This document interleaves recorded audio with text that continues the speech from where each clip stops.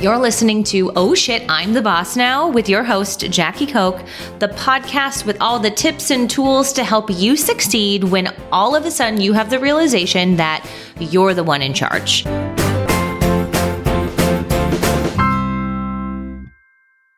Hi, welcome back to Oh Shit, I'm the Boss Now. I'm your host, Jackie Koch, and today we're talking more about remote work.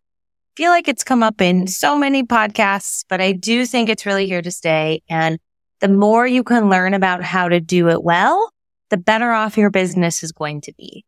I know firsthand the companies that struggle with it are those that think they can just move to remote work without any intention and that it'll figure itself out, right? There's still clients that I support that have they've been working remote now for 3 years because of COVID. And they're like, okay, we're just going to keep it. But they've never really done any intentional design and org design around how it's going to work. And I see them still struggling sometimes with getting work done, with helping the team feel like they're connected, like there's some struggles. And it's because they haven't actually sat down and designed how they want to do it. They just decided to transition to it and have kept it that way. And the reason why I talk about this so much on the show is because remote work, flexible work schedules are not going away. And I want you to be a business that does it well, or at least intentional, because if you're intentional about it, you're doing it a little bit better than others. And if you're a small business, you get to test and try things way easier than larger companies and even like companies that have been around forever struggle with transitioning to remote. So if you're a small team, you can do this a little bit more effectively. It just takes some intentional design and intention. When it comes to leading a remote first team, trust and connection are definitely important things that are also a little bit more challenging, right? It's easier to establish trust and connection when you're sitting next to your coworker. They're humanized. They're next to you. If something challenging is coming up for you in working with them, you're reminded that they're a human because they're sitting right next to you. You can see if they're stressed out. You can see if things are going on. But you don't have that when you're in remote work. So it's easy to make up stories. It's easy to not feel as connected to them. And so it's definitely something that takes some intention and some different approaches too, because it's just not natural. And it's not just the byproduct of working in an office together, right? So some of the most common struggles that I see that kind of contribute, like reasons for this or challenges that contribute to remote work and communication being a struggle and all of that is, of course, there's like communication barriers. Communication is a lot more digital when you're all remote, which can lead to a lot more misunderstandings. It lacks the face-to-face nuances. There's internet issues, right? You might be on a call and like there's a delay and it's like hard to work through, or there's some sort of technical difficulty. And you're also just missing that. I talked about this a few episodes back, but there's this book I read that talks about how meetings are different because you don't have so many of the social cues to know when to have a comment, when to voice your opinion. Like there's a lot of the normal human interactional cues that are missing in remote work that can be challenging. It's also really hard to build trust because, like I said, you don't have that physical proximity. You don't have that face-to-face. Time zones make it challenging. When for things that need to be in real time, it can just be hard to do that.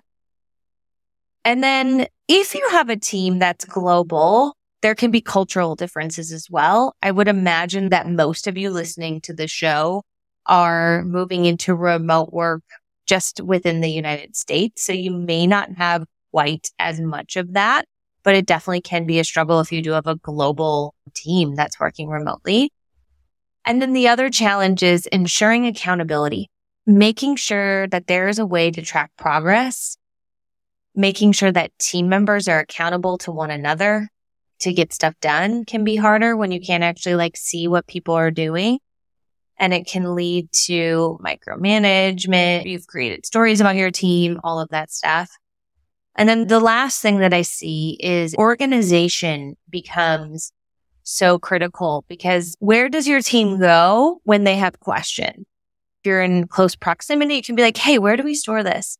But where does your team go to find the information that they need, right? So electronic storage and accessibility becomes an issue. And by not having that, it can contribute to a lack of trust, because people are like, oh, I don't have access to that. I wonder why I don't have access to that. Or, oh, they didn't give me access because they don't think X, Y, Z. People can make up stories, right? Those are some of the common struggles I see as it relates to building trust and communication. There's other struggles that come up, but this podcast episode is mostly about how to develop trust and great communication and connection with your remote teams. So even though there's a lot of challenges, I do think remote work actually has quite a few benefits that can help contribute to these things positively. It creates an environment where it's more likely to have equal participation. So unlike in-person meetings where somebody who's louder can hijack a conversation or dominate a conversation, remote platforms can level the playing field a bit if done correct, right? It can give those who maybe are a little bit more quiet in group settings or what have you, the ability to share their opinions in a more equal way. So this then can create an environment where there is more participation from all team members if done well. Of course, we've talked about this a million times, and there's no shortage of people talking about it online, that it increases flexibility and work-life balance. Remote work typically provides a greater degree of flexibility because you don't have to commute. Like there's just obviously a lot of reasons, and all those reasons. And so it allows team members to work, or it can allow team members, if you let it, allow them to work during their most productive times and maintain a healthier workflow, work state, which can lead to better job satisfaction, which when people are happier at work, it makes them better team players. It makes them more engaged, right? All of those things contribute to that. It can increase diversity. Remote work really can allow for a more diverse team, especially if you're hiring people globally. You're going to see the benefits of that when you have people who are supporting your business in different countries. And it can, and of course, you know that diversity helps with perspectives, ideas, all of those things. It can foster innovation. It allows your hiring pool to be bigger, right? If you're only hiring in one local area, the amount of people who have the skills that you need are lower. And when you are hiring remotely, it greatly expands that recruiting pool, which also allows you then to recruit people into your business who are different and will provide that diverse thought. I want to highlight a company that is pretty well known for their remote work policies. So some of you listening to the show may already know all about them. Others might not. If you're in the tech scene, you probably have heard of GitLab. If you're not, then you may not have heard of them. And they are a company who's long been considered a pioneer for creating fully distributed work environments. What that means is fully remote work environments. They actually have quite an extensive set of they've documented how they've created this remote work culture, and it's definitely been one that people have been following for a very long time. And so some of these practices and policies are really meant to foster collaboration, transparency, and productivity among all of their teams. And so I wanted just to summarize what GitLab's remote work culture kind of is, because I think there's a lot of things that you could then implement and think about into your business. And if you haven't heard of them, I highly recommend you go read some of their documentation. Sometimes I forget so many people that I work with day to day are in the tech scene and startup scene. So they've heard of GitLab. And then I'm like, wait, there's a lot of people who listen to the show who maybe don't even know this company exists. So there you go. I'm letting you into a little bit of an insider scoop into the world of startups and tech companies. But essentially, here's a summary of their remote work culture. The first thing is that they have a remote first approach. So they operate with a remote first philosophy, meaning that their remote work is their default mode of operation for all employees. This means that everybody, regardless of their job, has opportunity to access all of the same things and has the ability to work remote. They don't have, a lot of times I've seen these teams can work remote, but these teams can't. Like they have a fully remote first approach. So you know that they have a remote work culture. They don't have any offices. They have a global team located anywhere in the world. Team members can work from anywhere, allowing the company to tap into a diverse talent pool that we just talked about and accommodate individual work preferences. The way they do that is they have great asynchronous communication set up. They use it so that they can accommodate all of those different time zones, right? Like some people are a day apart if you're working with teams globally and different work schedules. So instead of heavily relying on real-time meetings, they encourage the use of written communication. They use GitLab, which is basically an open source engineering coding. But they also use Slack, email, they use shared documents, they use project management tools. This allows employees to work at their own pace and minimize disruptions with meetings. So as you think about that, where can you implement more of those tools? It takes effort to change what is habits. I'm not saying it's going to be easy. If your default is like, oh, I just want to talk about this. And I'm not saying that you shouldn't talk about things live, but finding a way to have the majority of your team's work done asynchronously, whether it's writing in documents, filming mini Loom videos, there are a lot of things you can do. It just takes some effort and it takes a commitment from your whole team to try different work styles. But they have a rigorous asynchronous communication set up for their business in order to do it well. And they've been doing this for years. I should have looked up when they were founded, but I'm going to guess at over 10 years they've been doing this. They have transparent and open collaboration. So they value transparency in decision-making and information sharing. So important discussions, proposals, and decisions take place in open channels, accessible by everybody at any time. And so what this means then is the team knows if they want to know what's going on with this, they can tune in. They can make a comment. It doesn't mean that they push all of this down the throat, but it means that they can opt in. Team members who want to be in the know can opt in to being in the know. This promotes inclusivity, encourages participation, and ensures that info is available to anybody who needs it. They have a documentation-driven workflow. They emphasize the importance of thorough documentation. Work processes, projects, and decisions are well documented, enabling team members to access information and contribute asynchronously. This document-centric approach obviously it promotes accountability, knowledge sharing, and the ability to onboard new team members effectively. So like you can have 1 million docs created, but if you have no central place where the team knows where to find them, you're going to find yourself frustrated. You're probably creating a bunch of stuff and you're like, why are people not using them? Because you never took the time to organize it. So organize it well and find a central place that everybody will go to access the information. There's so many content management tools or knowledge sharing platforms. There's Notion, there's Confluence, there's a bunch of different places where you can set up like your own mini intranet. If you remember the days of those, that's what you need. You need a one place where everybody goes to get the information that they need. GitLab is also a results-oriented company. So they focus on outcomes over strict working hours or physical presence.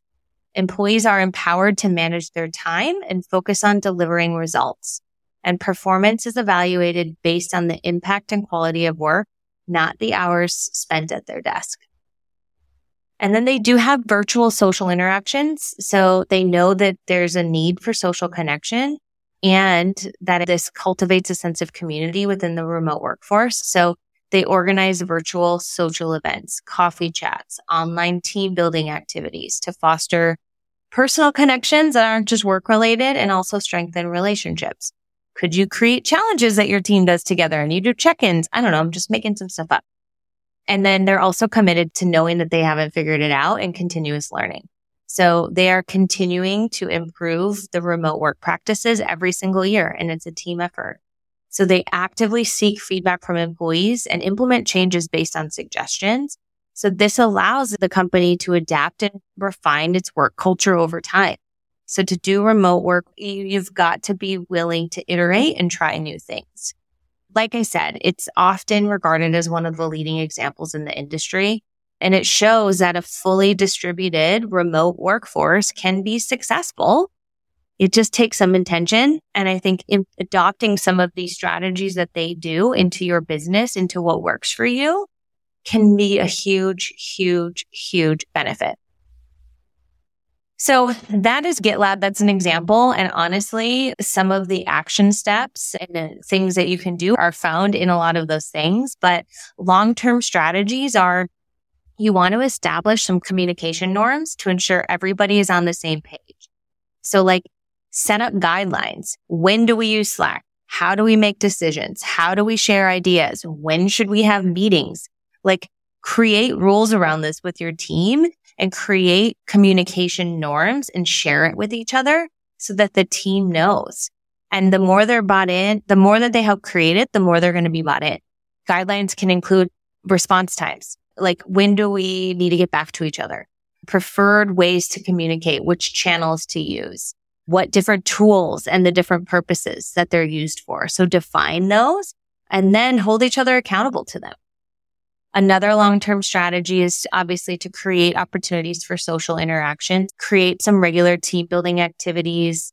That can be social chats dedicated to different topics to foster a sense of community. It can be coffee chats. It can be in-person get-together quarterly meetings so you can actually get to know each other. And it could just be fun little games and activities. There's so many things out there now. If you Google remote team building, you're going to find them. Long-term, focus on results, not hours. Transition from time-based approaches to results-oriented approach. Set OKRs. And if you don't know what that means, it's like bigger company goals and then cascade them down to each team. So they all have goals that they're working towards. Set metrics, like really start to transition to results-oriented approach because this will promote trust, autonomy, and it empowers your team to manage their time effectively. You all want to hire people who are self-starters. Let them manage their time, right? Set them up to do that. And then, of course, long-term, focus on continuous improvement, right? Like say, hey, we're going to test this for 6 months. We're going to all revisit it, see how we should change it, and just put that into the regular cadence. And then immediate tactical steps that you can start doing today to help create a great remote work culture is set up regular check-ins with your team. We've talked about this a million times on the episode, so just do it already. Use the right tools. Use project management tools. Force yourself to learn them and get used to them and do it. Use communication tools like Slack and other things. Make sure you have collaborative processes and workflows set up and make sure everybody knows how to use them effectively, right? Use them. And if you're someone who's like, oh, I just don't want to, you got to go first as a leader. You got to change your habits as a leader before anybody else is going to do it. Regularly acknowledge and appreciate your team, right? Do that. Set up reminders on your phone to tell someone they're doing a great job. If you forget, I'm guilty. I don't regularly give positive feedback. It's not that I don't think people are doing a good job. It just doesn't come natural to me. So I set reminders like, hey, tell someone they're doing a good job today. I know that sounds lame, but it gets me to do it. And then set up transparent work processes. Make sure everybody understands their responsibilities, the team goals, and how their work fits into the bigger goal and where they can find the information they need to do a good job. Find a central information housing platform and assign owners to keep things up to date.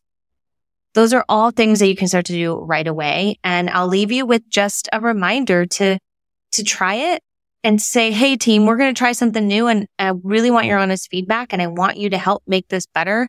We're going to try it for 90 days. We'll do a check-in and see how we should modify.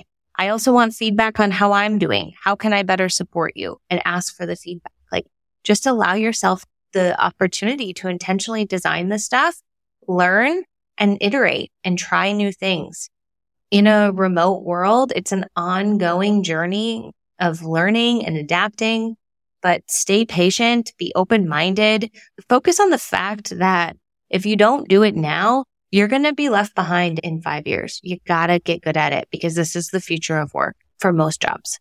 So hopefully you got some tips. Go check out GitLab, and thanks for tuning in.